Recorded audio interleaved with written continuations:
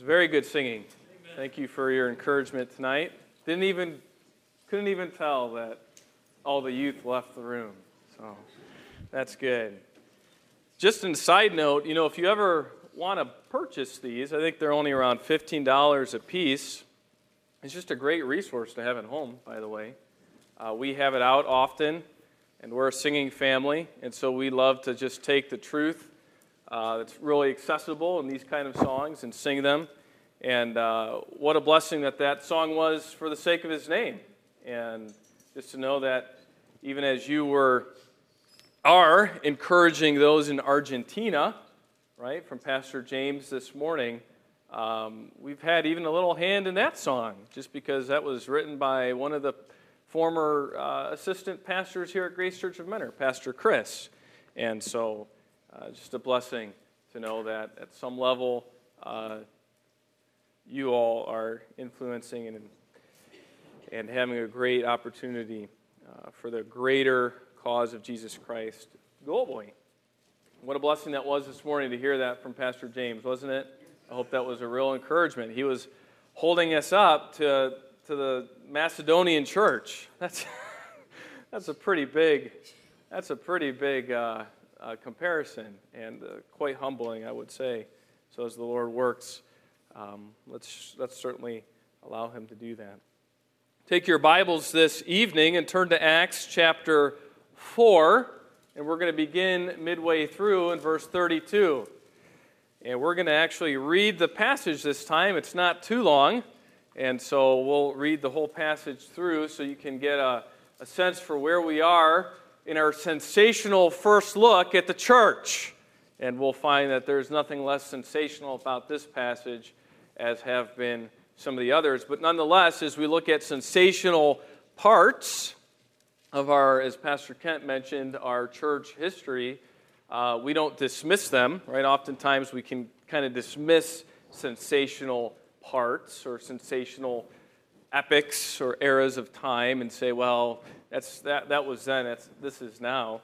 But really, it brings clarity to the point that God is trying to get across, and we'll see that again here tonight. But Acts chapter 4 and verse 32. And the congregation of those who believed were of one heart and soul, and not one of them claimed that anything belonging to him was his own, but all things were common property to them. And with great power, the apostles were giving testimony to the resurrection of the Lord Jesus, and abundant grace was upon them all. For there was not a needy person among them. For all who were owners of land or houses would sell them and bring the proceeds of the sales and lay them at the apostles' feet, and they would be distributed to each as any had need.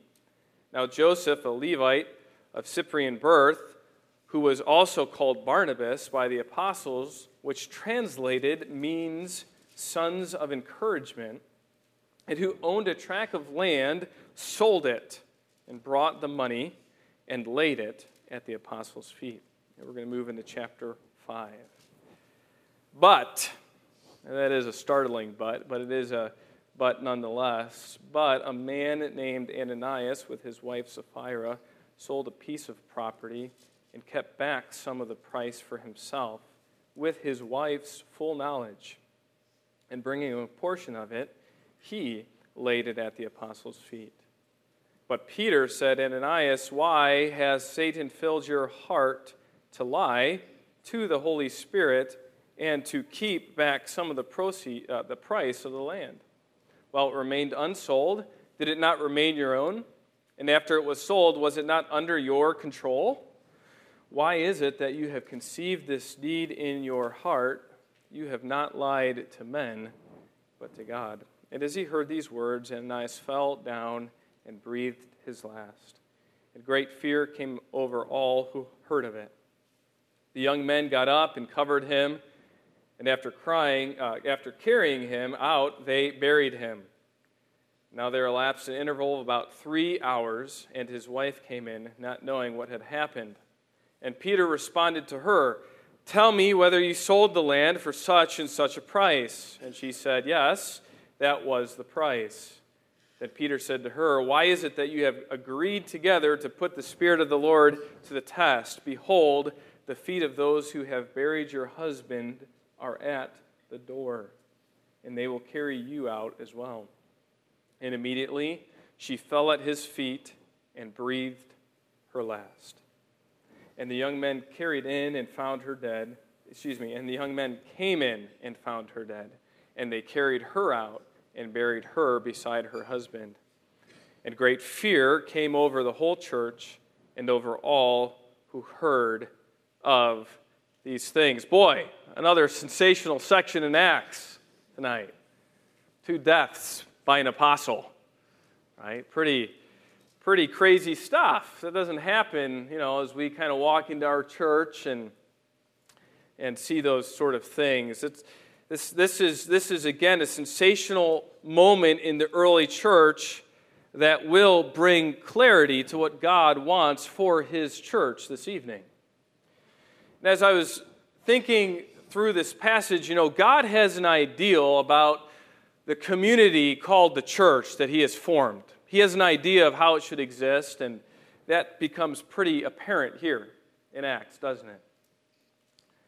I mean, God thinks that the purity of the church is pretty important, right? I mean, you can't walk away from this passage and see that God doesn't take His church and how conduct inside His church and the character that exists within His church, it does matter, and it is important.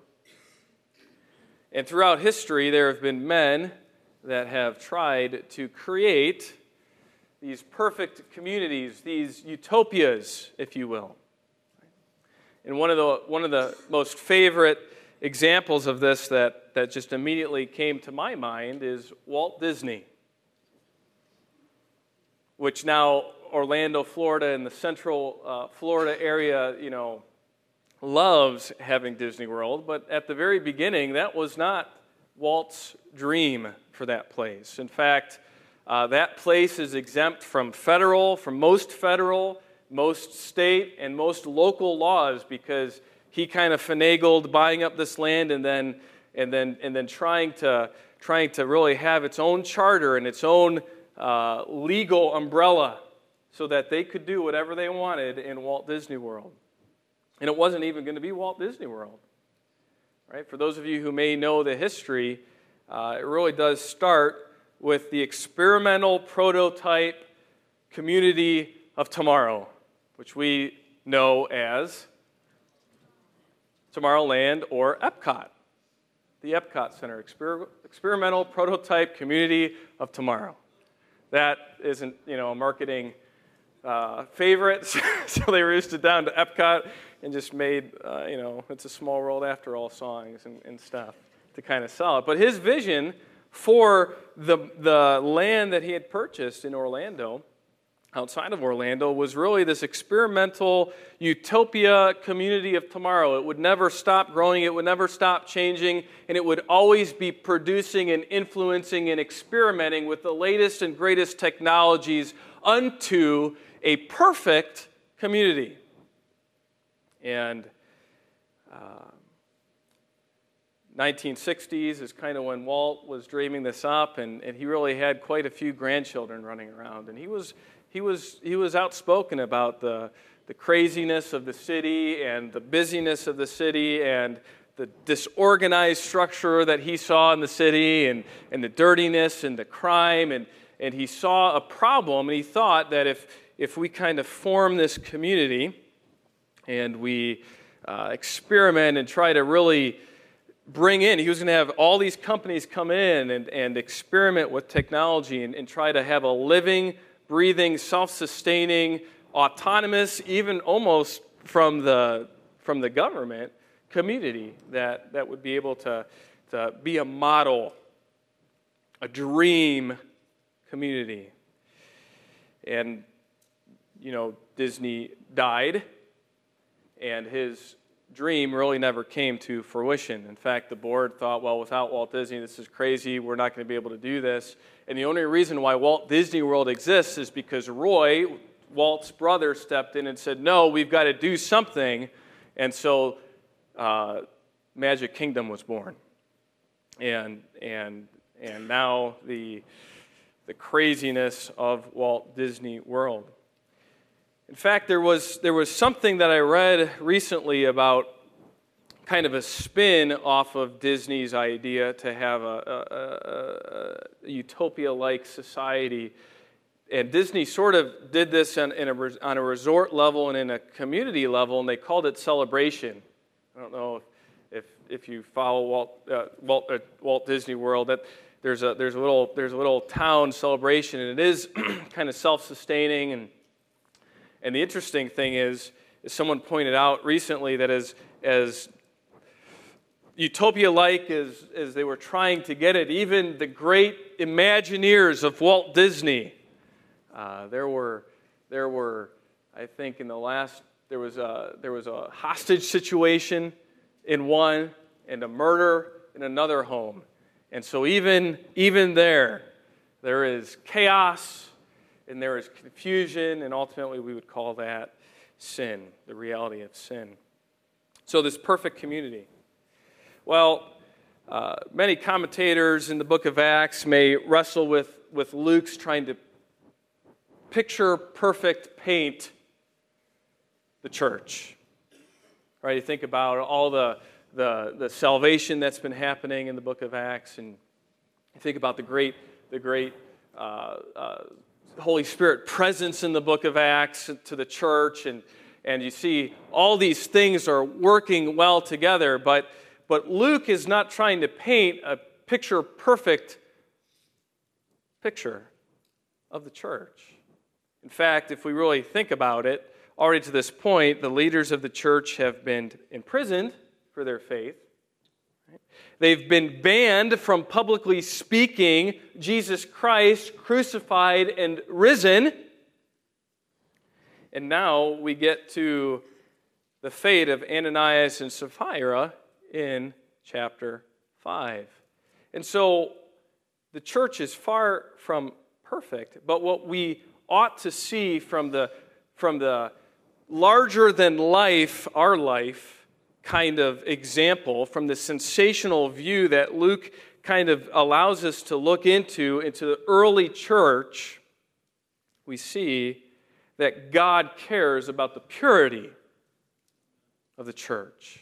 God cares about the people's character inside that make up the church. And so as we take the outline of Acts chapter 1, verse 8, and you will be my witnesses, and you will receive power, and after that, go to Jerusalem, Judea, Samaria, and to the uttermost, we see that faithful witnesses, and here's a two-pronged outline tonight of this little passage. Faithful witnesses will exemplify and they will protect the purity of the church. Exemplify and protect the purity of the church. And that's really what Luke is trying to hammer home through the Holy Spirit, or really the Holy Spirit through Luke. And as we look at verse 32, we see, and the congregation of those who believed. Here we're going to see the example of unity throughout the church. And we look at this word congregation, and this word congregation is really an informal word, an informal group of people. It's not the church proper yet that we'll see here in a little bit, but it is just a multitude. It is a crowd. It's kind of like, the Cavs parade. It's all kinds of people that went to the Cavs parade.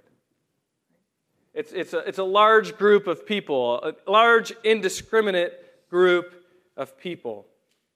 But then Luke narrows it down a little bit. He says, of those who believed, and so we're talking about those who are believers. And we need to stop and consider this large group who believed. We need to consider the makeup. Acts has given us to date a pretty specific makeup of who is this large crowd of people that have gathered together that believe in Jesus Christ. And if you think about the 3 sermons that we've investigated so far, Pastor Mike preached through one in Acts chapter 2, Peter preaching in Pentecost, and then we looked at really 2 sermons, one after the lame man was healed, and then one after Peter and John were in prison for the evening, and he's before the Sanhedrin. And each time, if you go back and you look at who he addresses a specific group of people. He's preaching to a crowd with a name. And the name is you men of Israel in Acts chapter 2. You men of Israel in Acts chapter 3. You rulers of the people of Israel. He's speaking to the Jews. Acts chapter 1, verse 8 is in play here, right? You'll be my witnesses, and the first place you're going to witness is where? Jerusalem. And there's no better place, there's no central location to go than the temple. That's really where we find ourselves in the early church. And so they're looking, this congregation of believers is mostly converted Jews.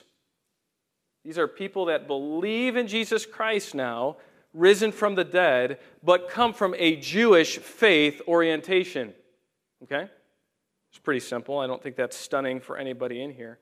But I think what is sort of stunning about the early church is if we kind of unpeel a little bit more of who these converted Jews were, we see that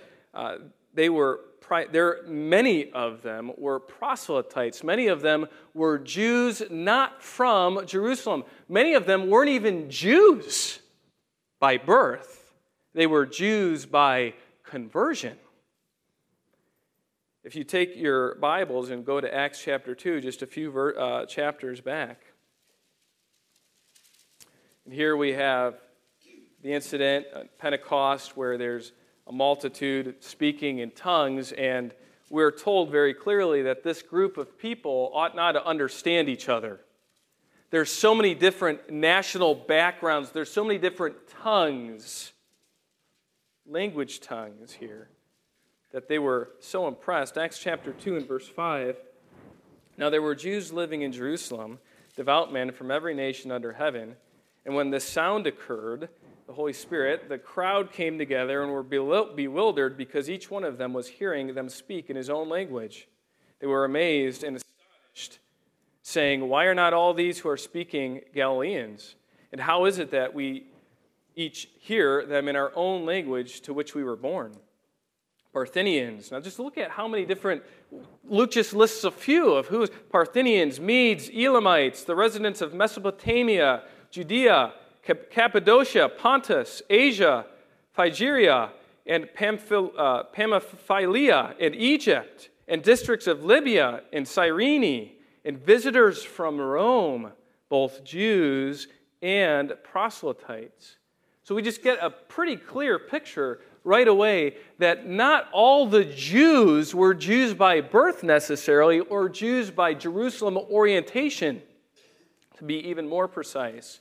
But they were Jews that came from all over, who ended up at the temple when the Holy Spirit and Peter started preaching, and these were Jews that came to the Lord Jesus Christ.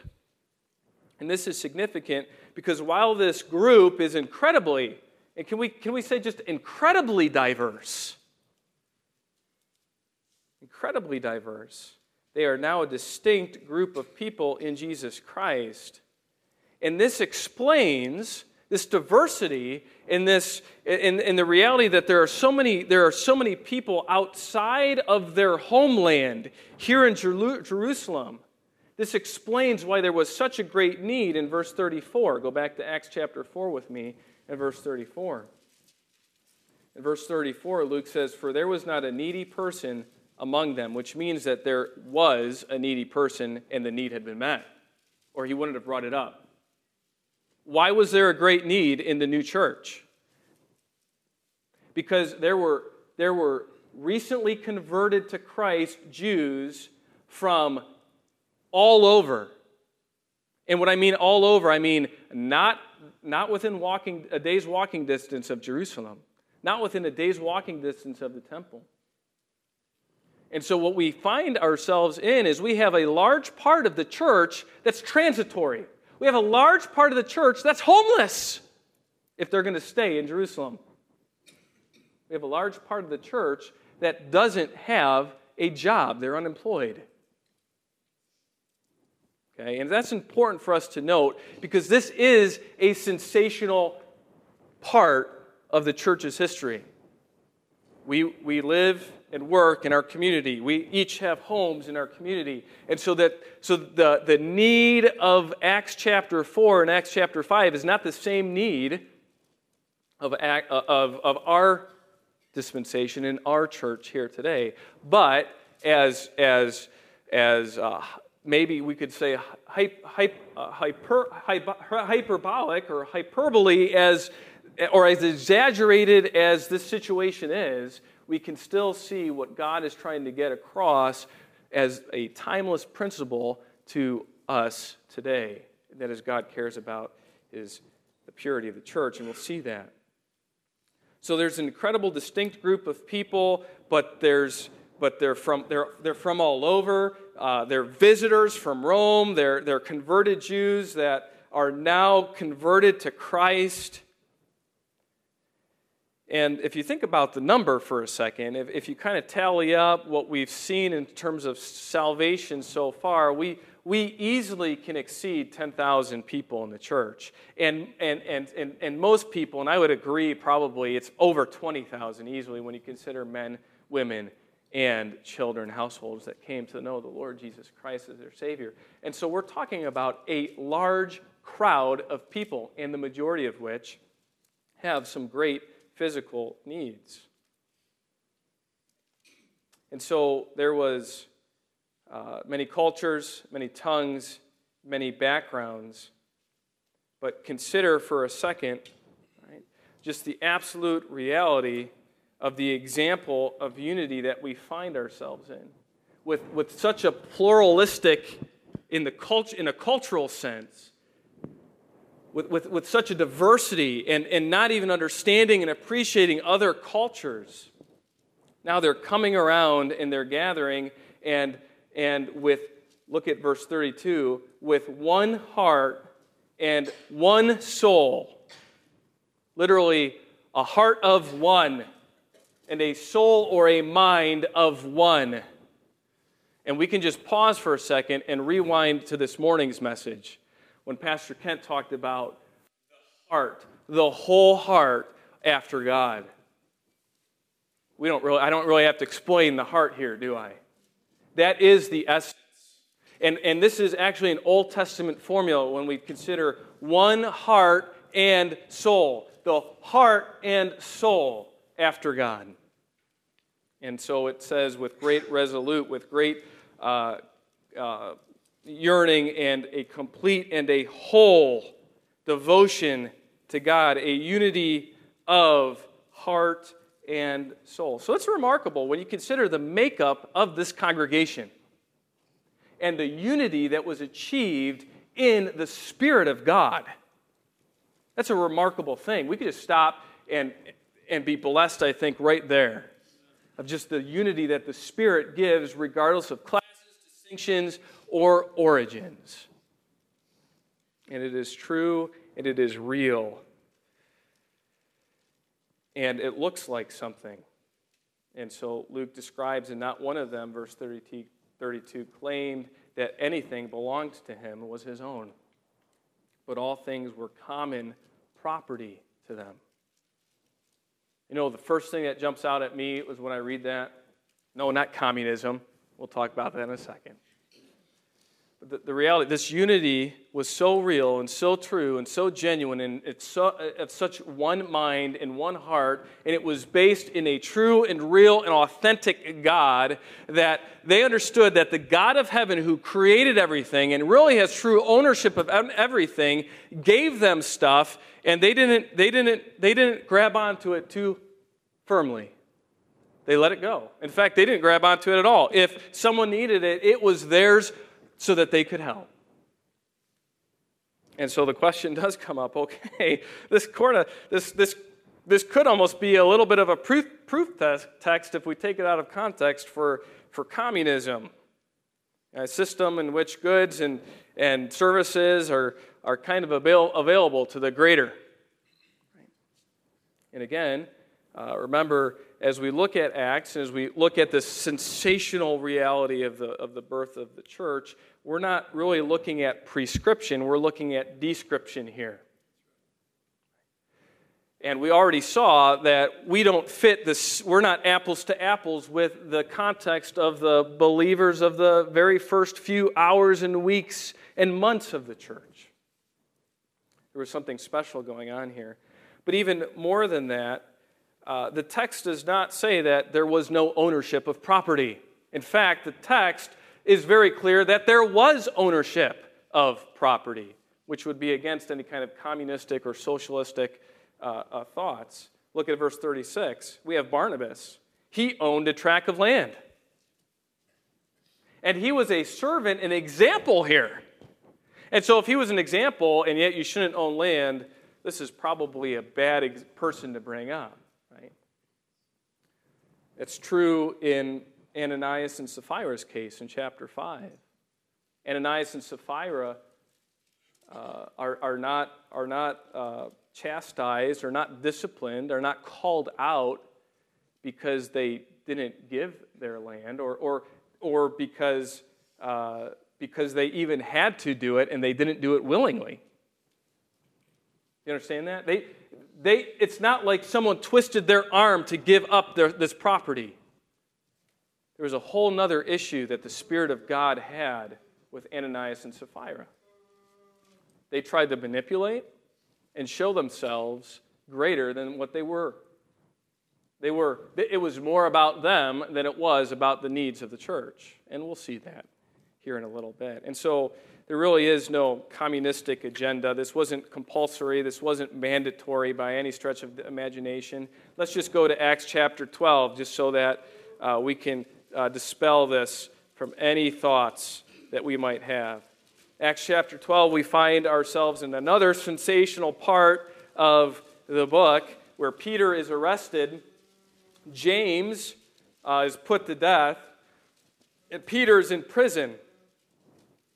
And we know the great jailbreak by the only one who can rightfully jailbreak anybody out of prison. And so he sends an angel, and Peter's thinking he's dreaming. He has no clue. And finally, Peter, kind of slaps himself and says, okay, this is real. I better get out of here. And in verse 11 of chapter 12, when Peter came to his senses, when he came to himself, he couldn't believe what was happening. He said, now I know for sure that the Lord has sent forth his angel. Again, Peter's trying to talk himself that this is really the case, and rescued me from the hand of Herod and from all that the Jewish people were expecting. And look at verse 12. And when he realized this, he went to owned a house of Mary, the mother of John, who was also called John Mark. And so at this point, we understand that Mary did not give up her home. It was not something that all believers had to do. And as we look at this great example from Barnabas, we see here that this was probably land that was extra.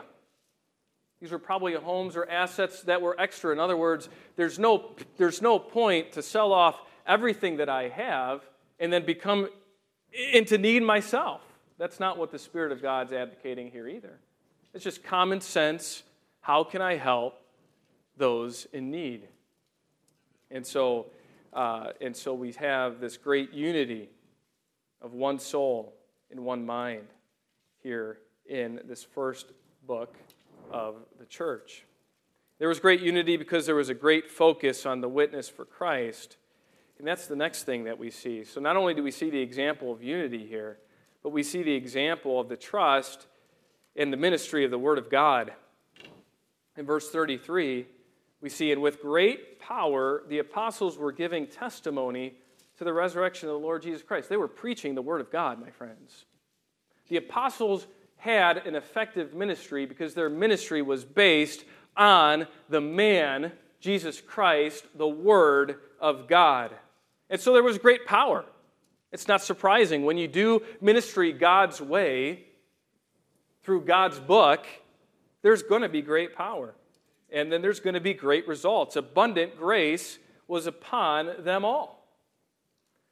And so it wasn't hard for the early church to trust their leadership because their leadership was in the right place. Their leadership was focused on witnessing and testifying to the risen Lord.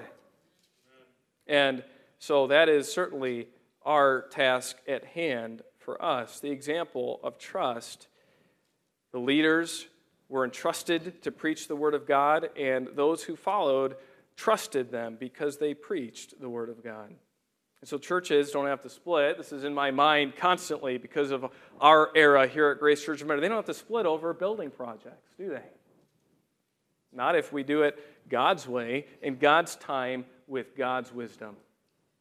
Churches don't have to split over chairs or pews or over colors, and that seems silly, but I think we all know of churches that have done that. They don't have to split over versions. They don't have to split over music and over styles. If things are based on the Word of God, there's nothing to split over. Isn't that the beautiful thought? It's a simple thought. It's a thought that rings clear in the first hours, minutes, weeks, and months of the church. And why was there effective ministry? Because there was an effective ministry of the Word of God. And look at the action. Again, Luke says, okay, they trusted in their leadership. That's an example to be holden for sure. And what does that look like? Well, there weren't needy people among them, verse 34. And in verse 35, if and when needy people showed up and there was a need, and that's actually in the language in the Greek, we don't really have time to talk about this, but this selling of homes was all based on the need that came in. So I didn't sell my house if I didn't have to. I sold my house when I saw that there was a need to. And so as needs came up, they laid these things. Isn't this beautiful? The example of trust in the leadership, because leadership follows Jesus Christ. They laid these things at the apostles' feet. There were no strings attached. There were no, you can have this if. Boy, haven't we heard stories, right, of pastors who were willing to do the if. Not here, my friends. And not when the ministry is based on the Word of God. Right? It doesn't mean that it has to be my way. It's at the apostles' feet for the apostles to have their way. It doesn't mean, okay, you can have this if I benefit in some way. You know, I'm willing to give because I have children, or I'm willing to give because I want to play basketball, or whatever the silly need might be. But there was a real trust in the leadership. And I would say that even too here, there was a trust in the administration of it. And we'll kind of fast forward to Acts chapter 6, and the apostles are going to be the first ones to say that there was way too much to do, right? It's a little preview, right, in Acts chapter. There was way too much to do to administrate the needs, the physical needs of the church, and to administrate to focus on the spiritual needs. And so the apostles, over time, they realized they're really not the best at this. Now, I think that there's no one better underneath the inspiration of the Holy Spirit at this time than the apostles as they follow God through the Word of God. But even still, we understand that there was a central place that needs were brought, and there was a central place that needs were filled. There was organization, there was administration, and there's nothing wrong with that. And to God's own purposes, He's even allowed us to have a group of deacons and elders that function in that capacity here. And so there's just a little plug that as needs are real, let the elders know so that we can function in this New Testament operation to fill needs in the most expedient and biblical way. And then we have the example not only the trust in the Word of God and of the leadership of the church. But then we have the servant leader example, I call it. Now, Joseph. Joseph, verse 36, after Simon, was one of the most popular names. You kind of search names. We're doing that. We're trying to figure out a name for Stella's sister, and you kind of look, oh no, that name's way too popular. We don't want to do that name. Oh no, everybody names that. Oh no, there's 4 of them in this church. No, we can't do that. Well, Joseph was one of those where you said Joseph, and half the church turned around and said yes. So they gave him a nickname, Barnabas, son of encouragement, son of exhortation. There's some speculation here as to how exactly we translate this. So Luke gives us this, but Barnabas, how do we arrive at? Well, maybe son of prophet would be a good. So son of he was a preacher, he was an encourager, he was an exhorter, and so that name certainly fits. A good nickname for this Levite. Interesting, Luke brings that up, and in the Old Testament, if we remember, Levites they couldn't own land, they couldn't have property, but obviously that goes by the wayside by this time in the intertestamental period. And so Levites are actually quite well off, most of them, and have quite a bit of assets. And so apparently Barnabas fit into that portion. It's interesting that he too was not originally at least maybe a Jew, but not originally from Jerusalem. He was from Cyprus. And so maybe he was in the same boat. We don't know. We don't know a whole lot before this, but he maybe was in the same boat where he didn't have a home here in the Jerusalem context. Maybe his lot that he sold was inside. We don't know. But it just goes to show you the makeup of the new church. And so Barnabas, and he's a great servant leader example, because in verse 37 it says, and who owned a tract of land, sold it, and brought the money and laid it at the apostles' feet. So of all those who were giving to the needs, Barnabas is certainly a favored example of Luke. As we read through Acts, outside of Peter and Paul, Barnabas is probably mentioned third in the book. He's highly mentioned. He cares for the needs here of the church. He welcomes Paul when others are skeptical, right? He encourages Paul. He's alongside him. He goes out and does missions work. Is it any wonder that the community did so well with people like Barnabas to hold up and to say, this is an example to follow? Right? So faithful witnesses exemplify purity in the church, and Barnabas is certainly one, not a perfect man, but a man that certainly is exemplified here for his servant leadership, for not just talking the talk, but walking the walk. And so Barnabas is mentioned. The church, like I said, may seem like it's so perfect, right? Seemingly thousands saved, the Holy Spirit freely working. But as I mentioned before, remember Peter, John are already imprisoned. And there were possibly thousands initially homeless in the church and unemployed until the needs are met. And they were. And as we move into the next section, keep in mind that Luke isn't presenting a perfect church, but he is presenting the desire of the holy God to have a pure church. And so we have a faithful witness doesn't just exemplify that kind of purity through trust in its leadership and in the Word of God, and through the faithful example of men like Barnabas. But faithful witnesses protect the purity of the church, and so we see that primarily through Peter's example here. And make no mistake about it, Peter is acting, I believe, underneath the Holy Spirit's inspiration. He is really taking on the role here of a prophet. He can read minds and hearts at this point in this narrative, okay, as we go on. And that explains why I don't think Luke really records anything. Luke doesn't record a thing Ananias says, if Ananias even says anything, I mean, we know he does. We know he says, this is how much I got from my property. Right? But it's interesting, Luke doesn't even record Ananias' words. It does record a little bit of Sapphira's words. So you can make a joke about wives always talking more than men. I don't know if you want to. I wouldn't do that at all. Not me. No. But, all right, that was a bad joke. Most of you are fall victim to that part of the joke, so I won't go there. So faithful witnesses protect the purity of the church.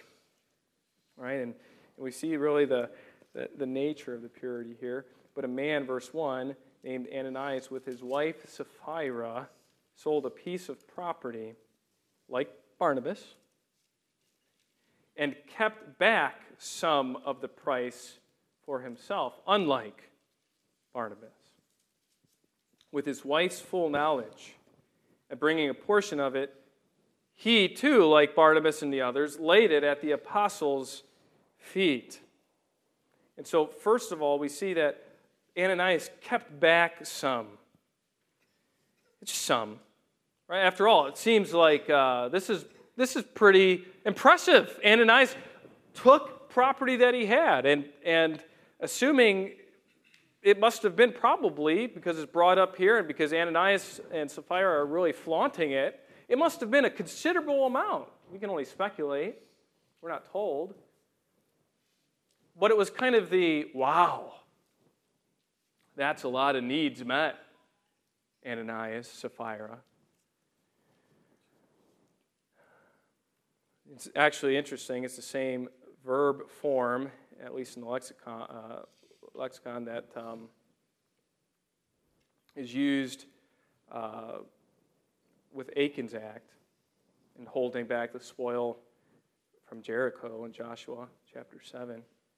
It's really a verb here of financial fraud, if you will. And it's not that they kept back some that's the problem. But as the text makes painfully obvious, he goes on in verse 3 to lie and to say this is how much we got the property for, when really they got the property for more than what they're saying, and they're keeping some. And so that is really the issue at hand. And we're not told that Barnabas gave all that he sold. We're not told that. But he gave, and he gave it transparently. And we're not told that if they sold everything, that they had to give everything. We're not told that here. What we're told is that Ananias and Sapphira together lied about it. A simple lie, Ananias. Really? That's how pure God wants His church. I mean, think about the reality of Jesus Christ for a second. Right? I mean, they are witnesses to that reality. Right? They're standing there a few months into these things, knowing that Jesus Christ exemplified the absolute selfless act of giving all that he had. Think about the humility. And think about Paul's comments in Philippians chapter 2 regarding Christ. In verse 3, Paul says this, pointing to Christ and what he did, "Do nothing from selfishness or empty conceit, but with humility of mind regard one another as more important than yourselves." Think about that. They saw that full well from the Savior himself. Do nothing from selfishness or from conceit, but do everything, right? Everything to regard others as more important. Think about that. And so they're flaunting around saying, hey, this is what we've done. This is what we have. This is what we've given. Aren't we great? And that motivation is made clear because they even try to exaggerate that through the tongue and misrepresent what their heart really is. And so, my friends, right, Purity is absolute. It is presented here in black and white. As black and white as 1 John presents the purity that God expects from his. And we see that purity is attacked. Look at verse 3. Peter says, Ananias, why has Satan filled your heart? That's interesting. So many people say, well, probably Ananias and Sapphira weren't saved. You know, I'm not going to go that far. I don't necessarily see that here in this text. Because I don't view this as Satan possessed them. Okay. Because I think Luke sort of clarifies it, and he says, why has Satan filled your heart to lie to the Holy Spirit? And by the way, where did the source of all lies first come from? Right, so I think Luke is kind of pointing back all the way to Genesis chapter 3 a little bit here. And he's saying Satan is the father of lies. He is the liar. He is the one, right? So how in the world could you let Satan get in there? The purity of the church, Ananias. And then we're told in verse 4, while it remained unsold, did it not remain your own? In other words, this was your property. You didn't have to do this. And after it was sold, was it not under your control? Why is it that you have conceived this deed in your heart? Boy, that's James chapter 1, isn't it? And when temptation, right, lust conceived and gives birth to sin, that's James chapter 1. And so Satan isn't the first and foremost the problem, though he is walking around looking to devour. That is true. But here, right, Luke gets right to the heart, or Peter does, and says, you have conceived this in your heart. You have done this thing. Our own heart seeks to attack the purity that God has for us, and Satan walks around looking to latch on and bring great strongholds into that attack. And we may ask ourselves, you know, in the early church, how in the world did this happen, Ananias?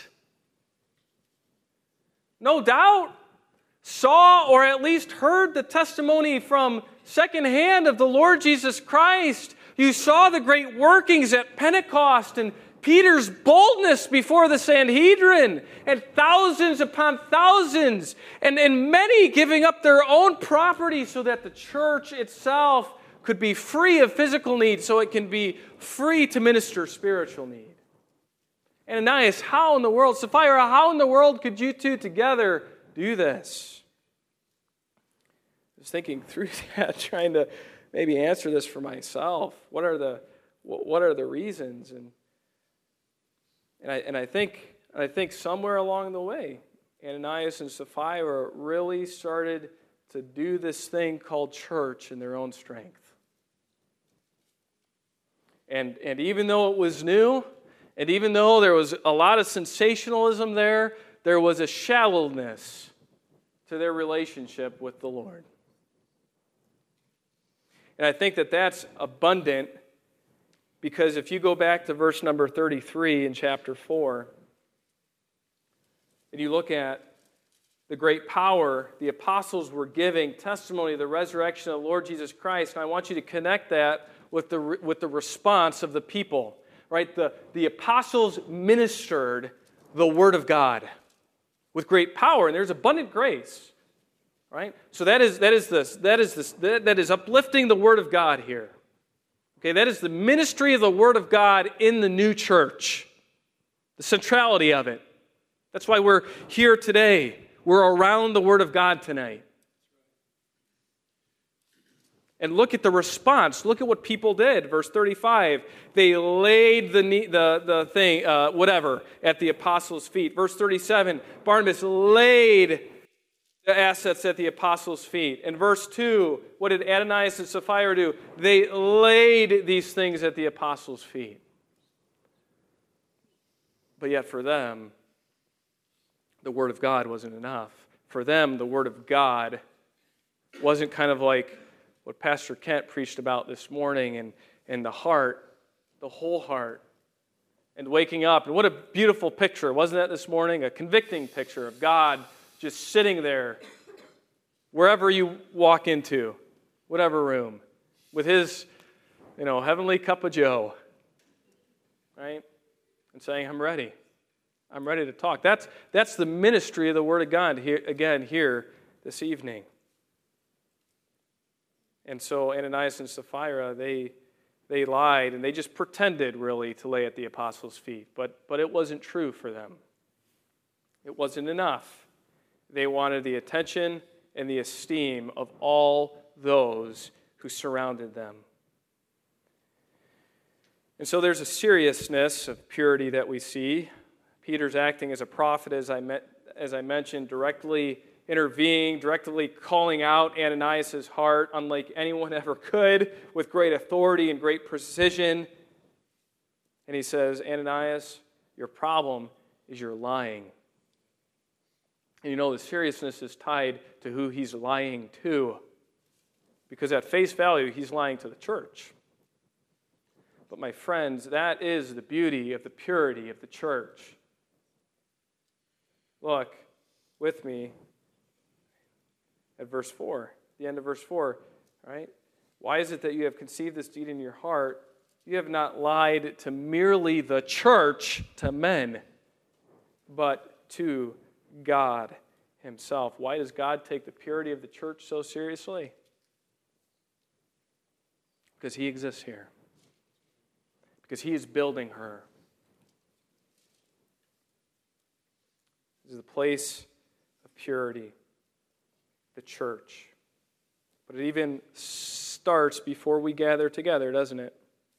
With Ananias and Sapphira, it started long before they gathered to lay at the apostles' feet that which they brought.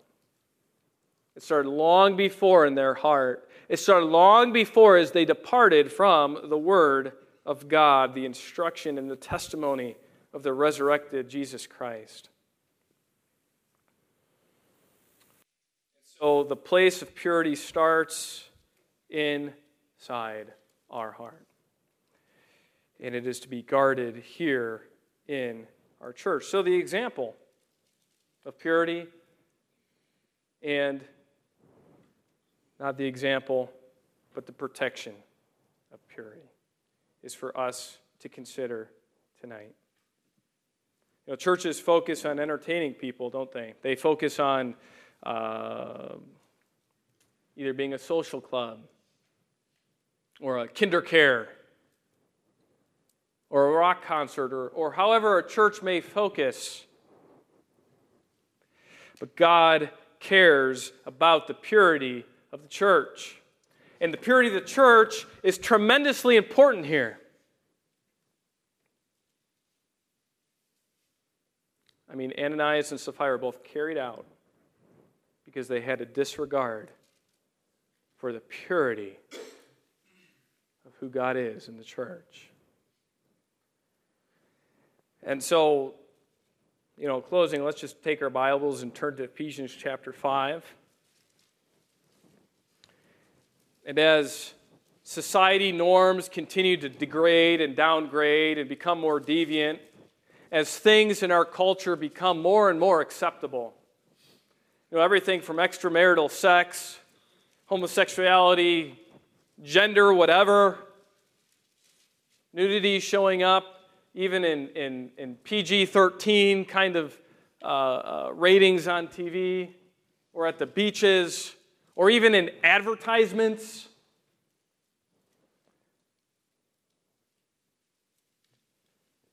We could go on and on, couldn't we, tonight? But it cannot become commonplace in your heart, and it cannot become commonplace in the church. God cares about the unity and the purity of the church. And so we see that outlined here in Ephesians chapter 5, verse 22. Wives, be subject to your own husbands as to the Lord. What a beautiful picture that is. An even more beautiful picture for the husband is to be the head of the wife, as Christ is also the head of the church, as he himself being the Savior of the body. So we're to give husbands ourselves like Christ to the church. But as the church is subject to Christ, also wives ought to be to their husbands in everything. Verse 25, here we go. Husbands, love your wives, just as Christ also loved the church and gave himself up for her. so that he might sanctify her, that she might be pure. Having cleansed her by the washing of water with the word, so that he might present to himself the church in all her glory, having no spot, wrinkle, or any such thing, but that she would be holy and blameless. And Paul ends this way in verse 32, this mystery is great, but I am speaking with reference to Christ and the church. The church is to be pure, and the importance of purity is paramount. And we see that here at the beginning of the church. And so tonight, for you and for me, where is your heart? It starts in the individual heart of those priest believers that make up this thing called the church. We're to be in the world, but not of it. We know that friendship with the world is enmity with God.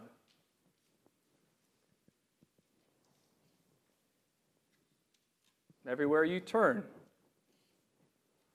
Satan is working and looking to devour your purity.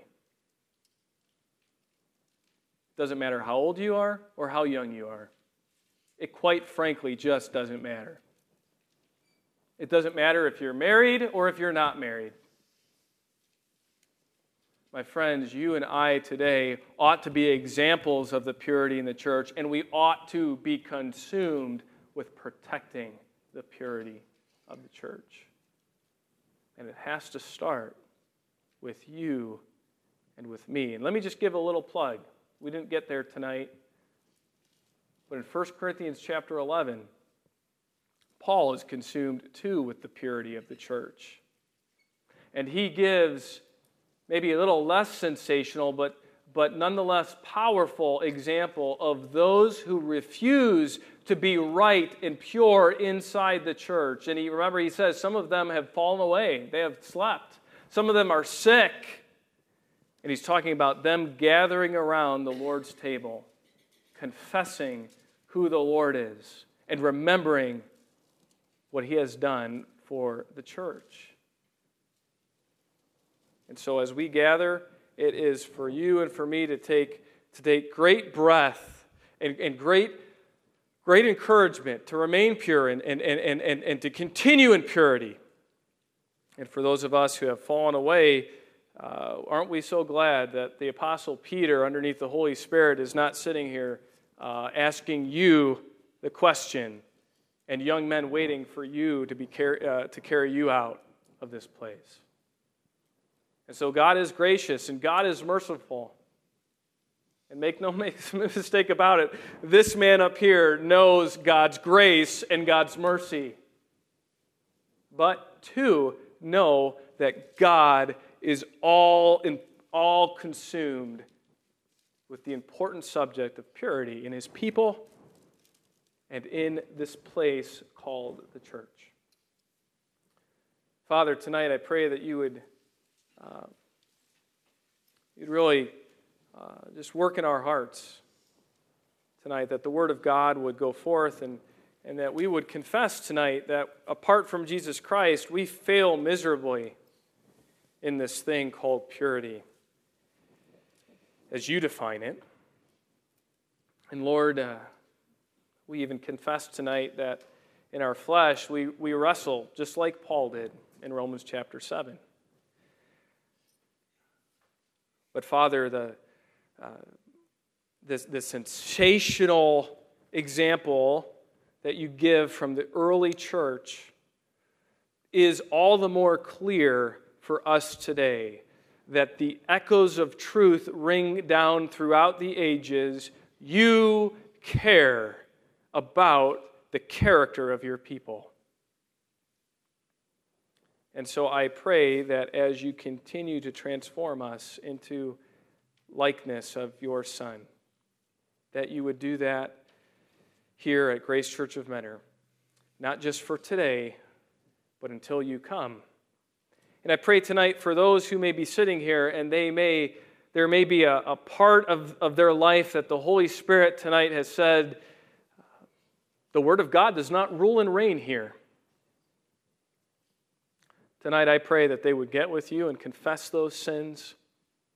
Tonight I pray that they would center their heart and their life around the Word of God, and that they would seek out accountability in their spouse and in the disciple-making culture that we have here, so that you will be pleased to raise them up as an example and as a protector of the purity of this place. Because ultimately that is the goal that your Son has for us all. And that is why he made his tremendous sacrifice. And it's in your name we pray. Amen.